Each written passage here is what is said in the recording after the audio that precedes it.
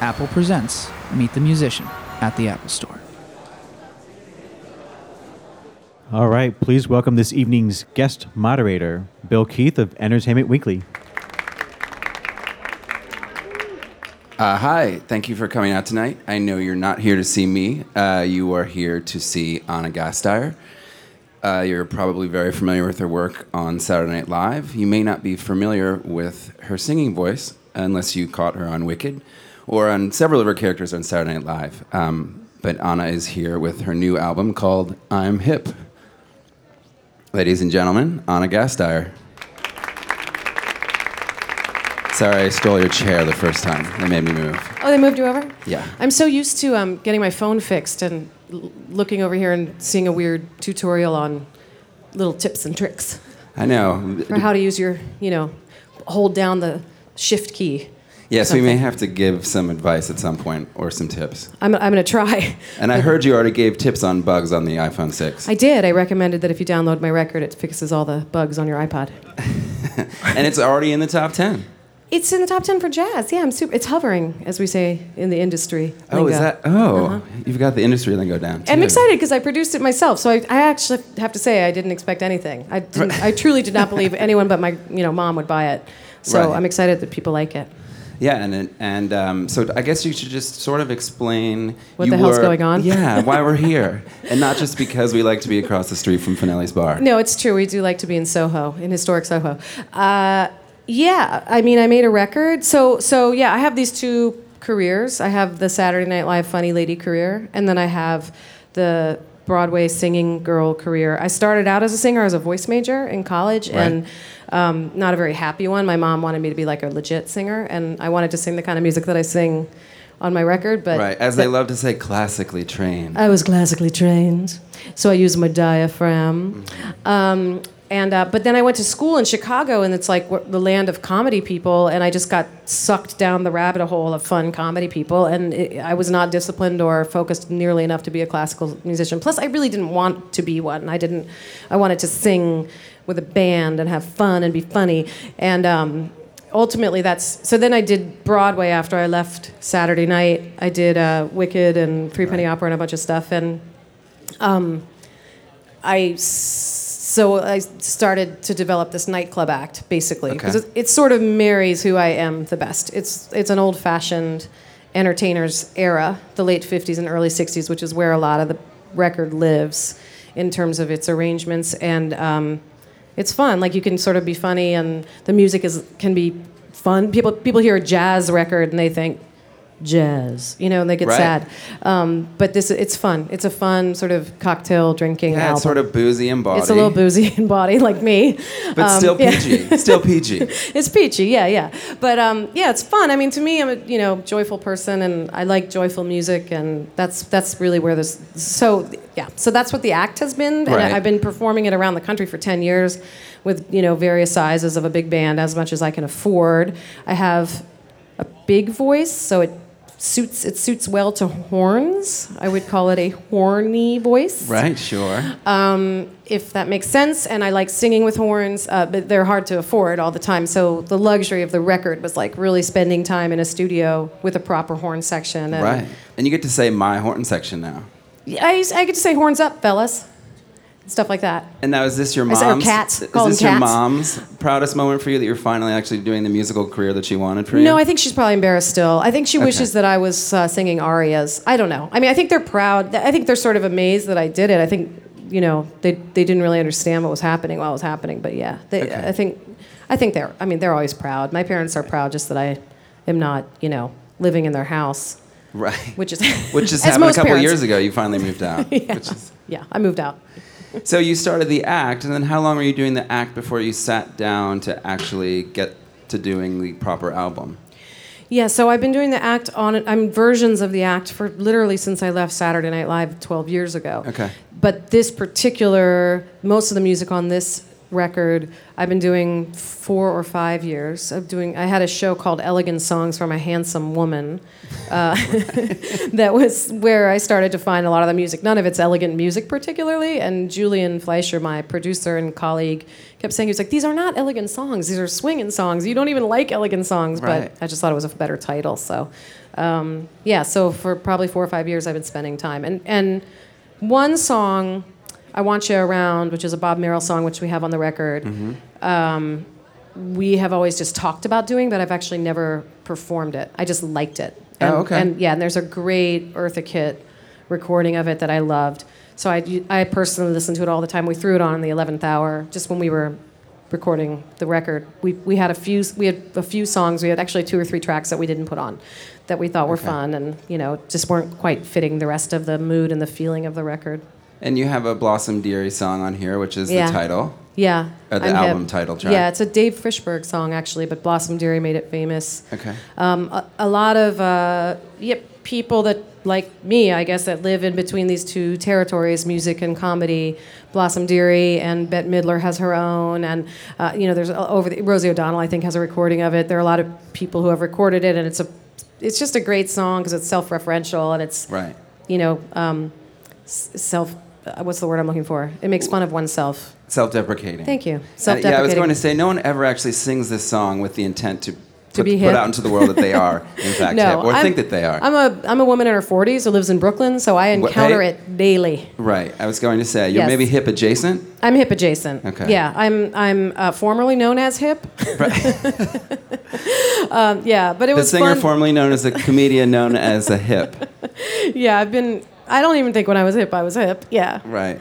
I'm a little bit of an old lady secretly. So it was fun to record it and find contemporary lyrics that reflect that, because there is so much. Obviously, we're in the Apple Store. Like, there's so many things on the record that, on the song that identify themselves as hip. The Instagram moments that are, Right. I'm already behind on. Are you on LO yet? No one's Have you invited been? me. Oh, I'll invite you. I'll invite you at dinner. I got invited. The perks. I got invited to I got invited to LO and then got really confused, thought it was YOLO, and then got off. Oh, yeah. Maybe I need to go nowhere near it. I think we have a clip, right? Not a full video, but... So again, because it's living in this territory, this like comedy music territory, a lot of comedians sing and are a musical, and a lot of my SNL colleagues are.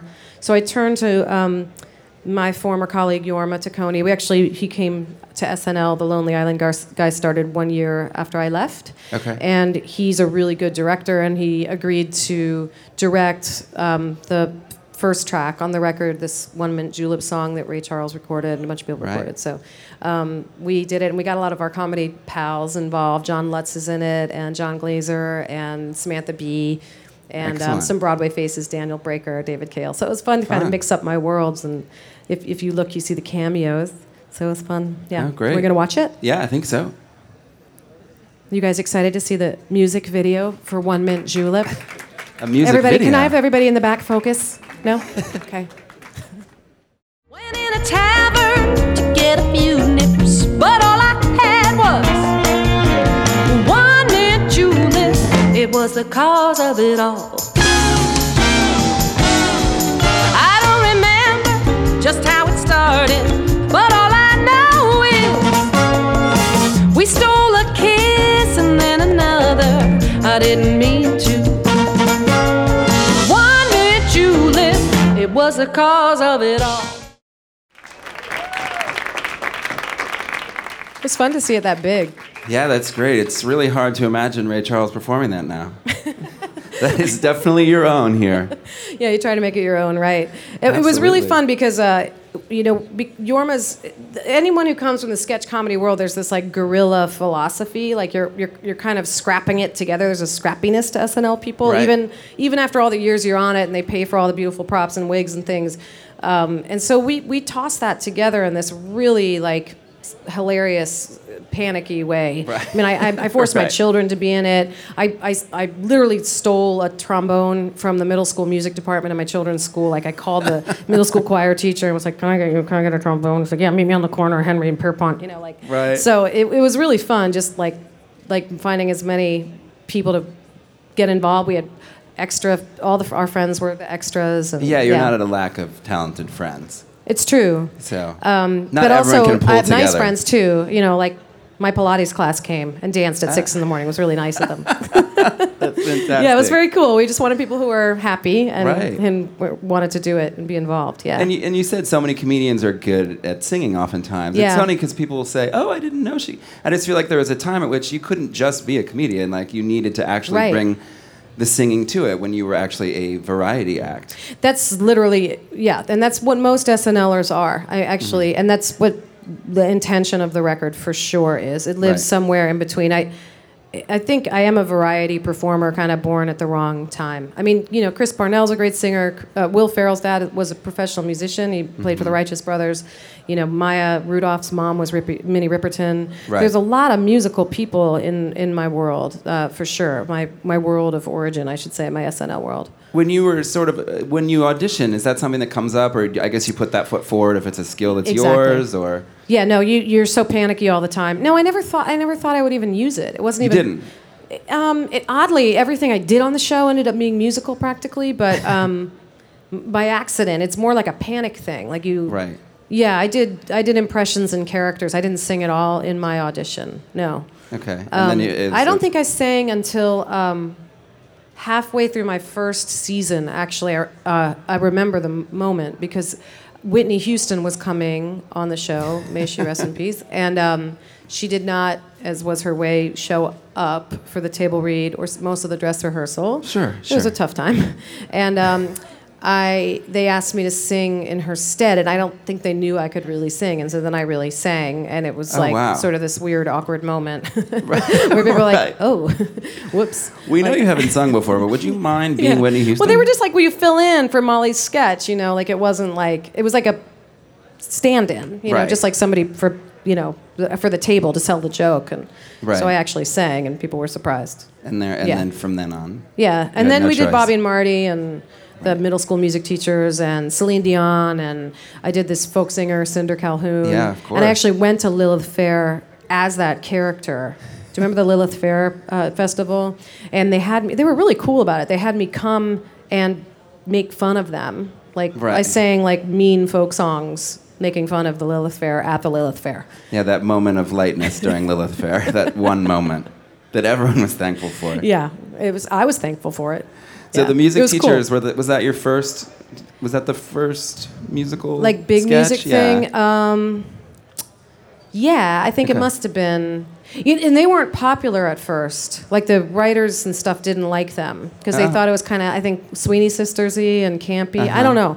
What ultimately became popular in the writing staff part of, I mean, this is insider knowledge, but I would say it would probably be more the funny relationship stuff, and then the medleys would be like fun to put together at the end. Like I think Right. audiences like the medleys, but in terms of the in-house like comedy snobs, they liked the bit. And actually, it was Helen Hunt. Somebody came and hosted, and the music teachers were in the show in dress, and the cold open bombed the first Okay. opening sketch, the political one that they usually do right out of the commercials at 11:30, and it was Christmas time, and the host actually, Helen Hunt, was like, "Why don't you put the music teachers there? It makes sense. It's topical. You can fit it." And it changed like the fate of the sketch because we were generally after update, which is like the last half hour of the show. It's harder to get anything off the ground. People know that by now. But they moved us to the top, and we became a popular sketch, and then that was it. wow. We ended up doing it. I think it was one of the most recurring sketches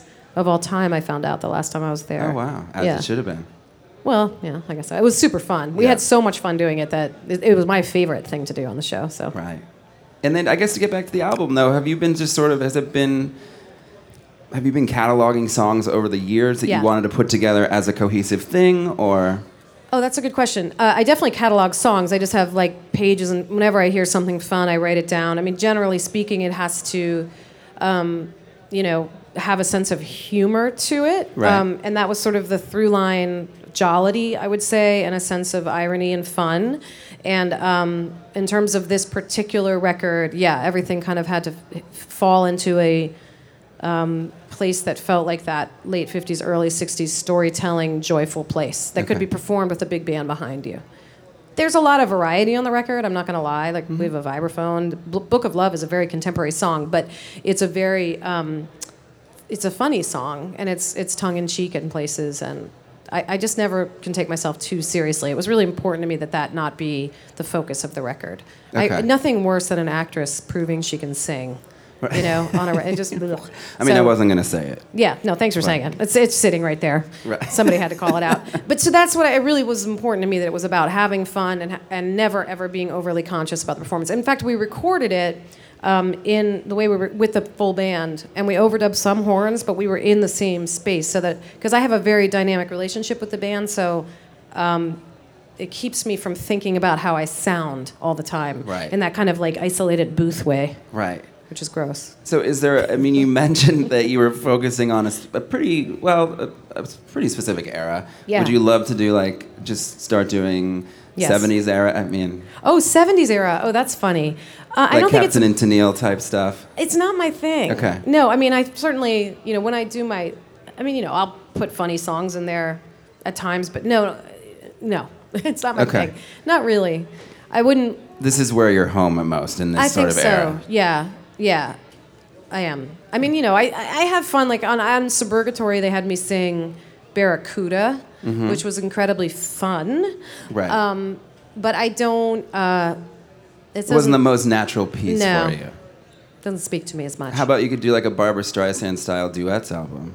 I would love to do a duets album. Yeah. For one thing, because other people could help me sell it. Oh, right. It's the smartest thing in the whole world. You don't need any help. You're on the top 10. Are you guys going to help me? Are you going to leave today and tweet about it and buy it for your grandma? This is an army effort, guys. Yes. We're all in this together. I've got to look at my children in the face and justify spending a year of college tuition on my project. So I need you to help me get that back. Right. And then you have to get in a bus and just drive across the country and tour in every single venue. Every single venue. That's the side of being a musician that no one actually wants. Except I like live performance. I mean, But do you like the bus? nobody likes the bus. Right. He's right. Nobody likes the bus. I traveled on a bus my first job. I slept in a little bus bed. We called them couchettes. Couchettes. Were you in France or? We were in Iowa. Oh, the French part of Iowa. No, but it was the real live Brady In Bunch. Des Moines. Yeah. The Des Moines. Wait. Right. Mon couchette. But are you going to be touring at all? I hope so. Yeah. I mean, honestly, it's a really necessary piece is having the record out there because, again, there's one thing to say, like, oh, yeah, no, she sings. And then if you hear it, I think it's different, hopefully. Right. So you mentioned that you really do love the live performing. Love it. Love it. Which must have come in handy in your earlier career. Yes. But do you have a different energy going out when you sing, like in terms of like antsiness or excitedness, or I is there don't get some- as nervous, oddly. I just enjoy it more. It's Okay. more, I mean, it's hard not to enjoy hearing a real live band if they're good. A bad band is a sad experience for everybody. But at least you're all in it together. Yeah, but ideally, I would love to play. I like people getting dressed up and going. I'd love people to put on party dresses and dance and listen to music, and I like people to drink during my shows, and yeah. Yeah. Speaking of which, how long did it actually take to shoot that video? 14 hours. Wow. It was fast, Yeah. relatively speaking. We shot it. It was a long, fun day, busy. But a very committed Pilates class of yours to stick with that. No, they were done by 9:30. They came at 6 a.m. and they left. The Pilates girls. Very good. There was Team Pilates. There was Team My Husband's Office. They left. People And who then had it was just- people who had to go to jobs. Just left. lonely you and the band. It was me. No, the band left early. Are you kidding? The band wanted to go. They didn't want to hang around. So just you all by yourself. It was me and Glazer and the drag queens. Yeah. Yeah, they were good. always stick there They until always, the end. They always stick around But for the video bitter truly end. it is like there are all those Easter eggs of folks appearing in it. Yeah, like Samantha Bee showed up at 4 p.m. Uh-huh. David Cale came at the end of the day. It was really fun. Yeah, it's totally great. Yeah, and Hal Wilner, the guy that played my father, here's a super fun fact. He's the music supervisor for SNL. He's like Oh. a very famous character at 30 Rock that Right. nobody else knows. But Yorma and I were like, we got to get Hal to play the dad. Yeah. And I don't think he knows that he was in it even. Right, He's sort of that kind of he's guy. One of the, I was going to say, he's one of he those was people that's "Oh, just this not is quite a aware. video." And anyway, so And he how said it. did you go about casting your husband? Glazer? Yeah. The audition process is really what I'm after. Well, we tried to get Anderson Cooper because I thought that would be really funny, just and weird. Right. Because it was really hard. Like, do you want a hotshot guy, or I wanted it to be sort of a weird choice, like that I gave up my life for a dashing. I don't know. It just seemed funny to have Anderson Cooper for some reason, and but CNN doesn't let him do videos apparently. Oh, I thought it was an aversion to mint juleps. No, he likes the song, actually. He was very supportive of it. But of course, it's Anderson Cooper, so he's like, wrote me the nicest letter. Like, I would love to do it, but I'm afraid I have to be in Gaza. It was like something really serious. I was just like, Right. You sure you won't do my music video? Just the worst. And then, so he was busy, and then we asked a couple of comedic friends, and then John Glazer, do you know his show from Adult Swim? Oh, you're right. Yeah. I always forget. Deacons, do you guys know it? Where he's in the witness protection program and he wears a black stocking over his face for the entire show. It's incredibly funny. Anyway, he's just one of those people, and he's in like 30 Rock and Parks and Rec, and he was on Girls, and he's just one of those really, really, really genuinely funny actors who brings something to everything. And I know him socially. He used to write on SNL, and he used to write at Conan when they were on the same floor or downstairs in 30 Rock. So we called, Yorma knows him too, so we asked him, and he said yes. And it was his idea to smoke and chew gum, and to smoke and play the sax. I was going to say, that's something I've certainly never seen. I've seen smoking and chewing gum, but never smoking He wanted and the to play sax. the ultimate cool guy, so he was like, what if I'm just smoking all the time? It's the 50s. Literally all the time. Yeah, I think he was excited because the Mad Men factor gave him a pass. Yeah. That was, no, I think that was my favorite moment, maybe. We were going to smoking and have, the cigarette my and the kids were, sax. in that, I'm sorry. No. Your favorite moment, go ahead, what? No, Say. no, this is, please. I just like the smoking with the sax. It was a nice detail. Absolutely. I think it would be challenging. I wanted him to be chewing gum and smoking and playing the sax, but that was hard. And we did one shot where we passed a cigarette between our mouths while kissing, but I think it was so gross they couldn't use it. No. It was gross. And then I gave my children candy cigarettes because I always find it super funny, but I realized America might not find that so funny. Oh, no. Yeah. You're not giving America... I don't know if you're giving America too much credit or not enough. I don't know. But yeah, so at But the in last any minute, event. I took the fake cigarettes out of my own children's hands. Your most maternal moment. Yeah, it really was. It was the first day of school, too, which really is driving home. Can you come do Mommy's shoot? Put a fake cigarette in your mouth, honey. Right. It was terrible. Yes. And so those were... How many children? You had 6 at one point in the video, I guess. There's so many great details in terms of the guerrilla filmmaking of that. So my children are in that. 2 of my daughter's friends. Mm-hmm. And then our neighbors were the shirtless baby and the shirtless 3-year-old. Oh, yeah. And they didn't mind. So I said, will Tucker and Sonny come, and can they just be in their diapers? I wanted it to be as like WPA project, sad. Yeah. And then the pregnancy pad was actually borrowed from Sesame Street. I mean, it really is depraved. That's not where I thought you were going to get that from. Well, our costume designer works at Sesame Street. He was like, I stole this from Sesame Street. I'll take it back tonight. Yeah, but you had a great dress or 2. I mean, the wedding dress was beautiful. The main performance dress. I had great dresses. Again, we had to beg, borrow, and steal. A lot of them were from Rent the Runway, which is an awesome option, ladies. Ladies, look, there's some nods. You can rent an outfit for the day. I love it. Yeah. You might want to know about this. I was going to say, go on. And you don't have to invest in the whole outfit, which is kind of nice. Right. So we got some Rent the Runway outfits and some borrowed horns. And some borrowed horns, some borrowed, yeah. That is what it means to self-produce an album and a video. It's 100%. Yeah, there's no, yeah. And so you've been increasingly hearing your own music, too, when you walked into the store. It's weird to walk in and hear it played out in the world because I'm used to just listening to it on my headphones and criticizing it. So, right. Or to my kids, like Crazy People, which is this really fun old Boswell Sisters song that we did, we went back and forth, and it was really important to me that we have sound effects that were only, like, that you could only replicate with instruments. In other words, I didn't want any, like, automated sound, and there's no auto-tuning on it either. I wanted a nice, authentic quality to it, so...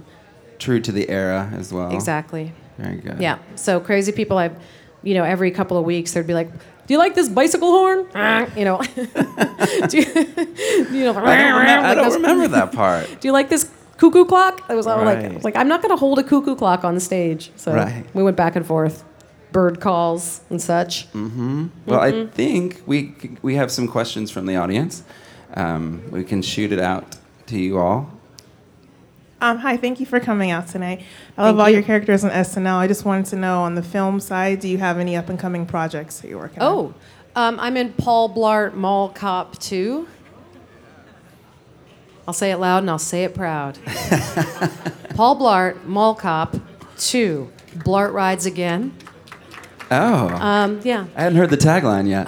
Yeah. Oh, yeah. It's everywhere. Blart Rides Again. I play somebody's wife. But here was my little actor's secret. It is not that big a part, but it's an incredibly small part. But I said to them, I was so excited, the costume designer, I said, because it's all in Vegas. It all takes place in Las Vegas, which was incredibly fun to do. And I said to the costume designer, can I be one of those women who's obsessed with Celine Dion? So it's like my little actor joke. Like, it's not, we don't even see it, but in every scene I'm wearing a Celine Dion t-shirt. Wow. And a couple of them you can see it, but just know, if you see the movie, that if I'm wearing like a tracksuit, there's a Celine Dion t-shirt under. It was Mama's little secret. That goes for almost every day, though, right? Yeah. Well, mostly underwear, but that's it. Just Celine underwear. I do have a Heart of the Ocean that she gave me. Wow. It's not worth that much. It was from the merch area at Madison Square Garden. But I did an impression of her at Madison Square Garden with her in her show. Yeah. It was insane. And you've done that. I did it once. I mean, it was the craziest thing that's ever happened to me, probably. But yeah, but didn't you do that with Martha and Martha's Presents as well? yes, but the whole Celine of it. See, the thing that was so surreal about Martha, for sure, understands that I'm doing an impression of her. Right. Whereas I'm not sure Celine knows what's happening. She thinks you're more homaging, perhaps. Yeah, and she actually said after that impression, because she doesn't, especially then, it was 14 years ago, she really did not have a mastery over English. So like now, where she's just so fluent. But so they had me come up and pretend to start the Titanic song as her in her exact outfit, which was fantastic because it was a lady tux with a breakaway skirt. I had forgotten that. Yeah, remember the lady tux? Yeah. With a massive French Canadian cummerbund. Anyway, it was great. So I looked exactly like her, but then afterwards she was like, she said thank you and everything, and then gave me the Heart of the Ocean. And that was a sincere gesture. Yeah, I think so. And then she said, it's so funny because you are so horrible to hear. I think she thought the joke was that I can't sing. Oh no. So not only did she not get the joke, she also managed to offend. No, I wasn't offended. I thought it was really funny, but yeah, it was a crazy day. Anyway, so I paid homage by wearing my Celine garb on the movie. I'm also coming up I'm in Girls and The Goldbergs and The Good Wife, all coming up soon. So those are 3 fantastic shows. I know, I'm super excited. I'm really excited about Girls. What can you talk about what you're doing on any of them? The Goldbergs, perhaps? The Goldbergs, I play the drama teacher. Perfect. From the 80s. It's kind of an easy. It's pretty straightforward. Crazy. And because he actually is very dedicated to people playing exactly the people from his childhood, so I'm not really that kooky. Oh, okay. But I get to wear a lot of scarves and stuff, so that's fun. And then Good Wife, I always play the same judge, right. Judge Patrice Lessner. And so that's happening again. And then on Girls, I play Shoshana's mother. Oh, wow. Really fun. And that's Great. the season premiere, next one. I don't know if that's announced, but I just did it. We can just keep it. We can just keep it in the Apple Store. Keep it here in the podcast. We'll just keep it all amongst ourselves. Yeah. Do you have another question? Here in the Apple Store. It's not like people can really access anyone in the outside world. Hey there. Thanks for coming out tonight. Thank you. Do you have any plans to perform this work live anywhere locally or anything like that? Yes. Well, I'm going to Largo in Los Angeles November 6th, and then hopefully coming back to Joe's Pub with the act here. Yeah. You can follow my Twitter feed or my Tumblr for that. Look at that. Mm-hmm. Savvy social media. Hello. All right. I try with my savvy social media. Oh, go ahead. Sorry. I'm just yapping away. So on SNL, my favorite of your characters are between Martha Stewart and the Gemini's twin. Oh my God. Girl. I forgot about Gemini's twin. That was like one of my favorites because I used to love Destiny's Child too. So Thank you. I was like obsessed and I love Maya and you. Anyway, What would you say would be your favorite character to portray? Well, it depends. Like in terms of popular characters, personally, I mean, I certainly loved, like I said, doing Bobby and Marty because the process was so fun. Like it's so hard to like dissect the writing from the performing of it because it's such a crazy week where you write it all on Tuesday night. So we would just laugh super hard writing Bobby and Marty, and we would not write it. We would procrastinate. It was like a famous thing, actually, on 17 that we never would get that sketch written. So we would start it sometimes at like 6 o'clock in the morning on Wednesday, like after having stayed up and talked about everything else you can talk about except for comedy, like except for writing it. We'd do bits and we would prank call people. We'd get in trouble. It was terrible. And then we would write it. So process-wise, it was really oddly fun in a perverse way. With Will and Paula Pell. It was incredibly fun. But then there's a character I did only a couple times called Deandra Wells, who was a singer. It's a very esoteric SNL factoid character.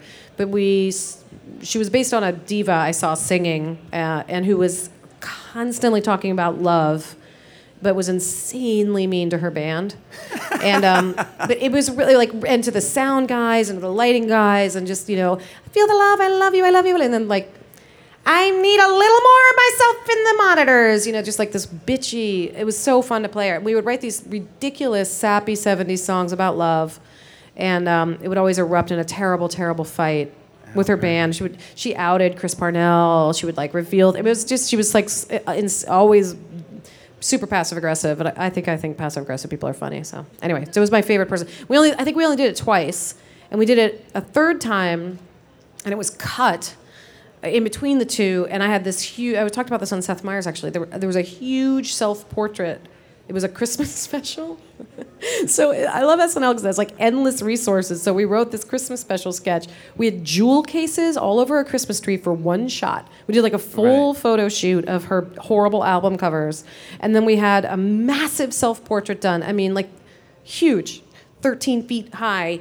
And everything. I mean, we had a custom doorbell. We had We had Big Bird. We had Chris Christopherson. It was ridiculous. It was this 1975 Christmas special, and it was cut. It was just It was terrible. It was in this section in the 8H that we call Shit Can Alley, and there's no way to get around that. That's what we called it. It's way in the back, and if your sketch is in there, it will never ever make it from dress to air because it's super far. The audience can't see you, and it was after Update, which is also a killer in dress because the audience has been there a long time. They're bored. It has to be really funny to get out of that corner and out of that time slot. Anyway, it died a terrible death. Even with all my justifications, it died. It was like a play. It was a one-act play about a 1975 Christmas special. Did you save the self-portrait?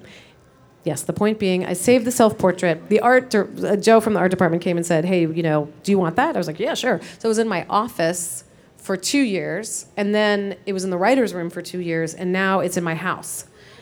Because the producer was like, "Do you want to take that home, by the way?" And my husband weirdly wanted it. I don't have any pictures of myself around the house really as a performer, but it makes me laugh. So every now and then people come in. It's huge, and I was going to put it in the bathroom because I thought it'd be so funny for people to go pee and have this massive self-portrait of me with this just giant Barbara, main event perm and this awful sequin gown, but it didn't fit.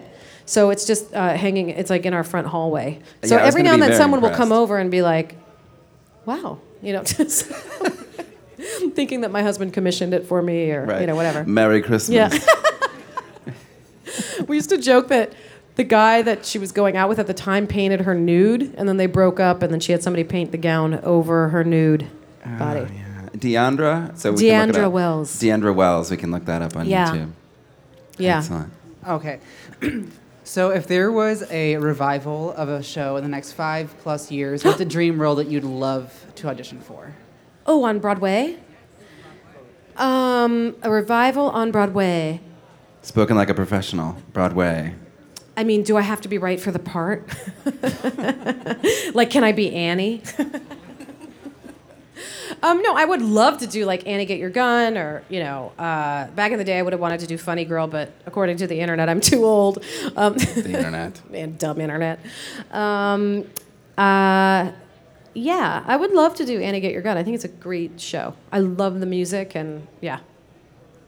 Is that a good answer? Do you approve? Okay. And obviously Gypsy. But I'd like to give myself a good 20 years on that one. Is that cool? Same with Dolly. In case anyone's listening. Guys.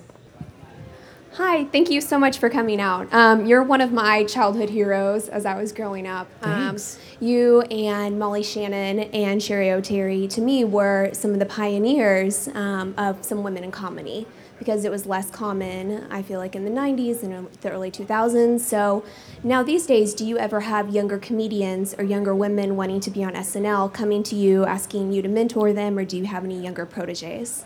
Oh my gosh, what a nice question, and what a nice assumption that I'm that generous.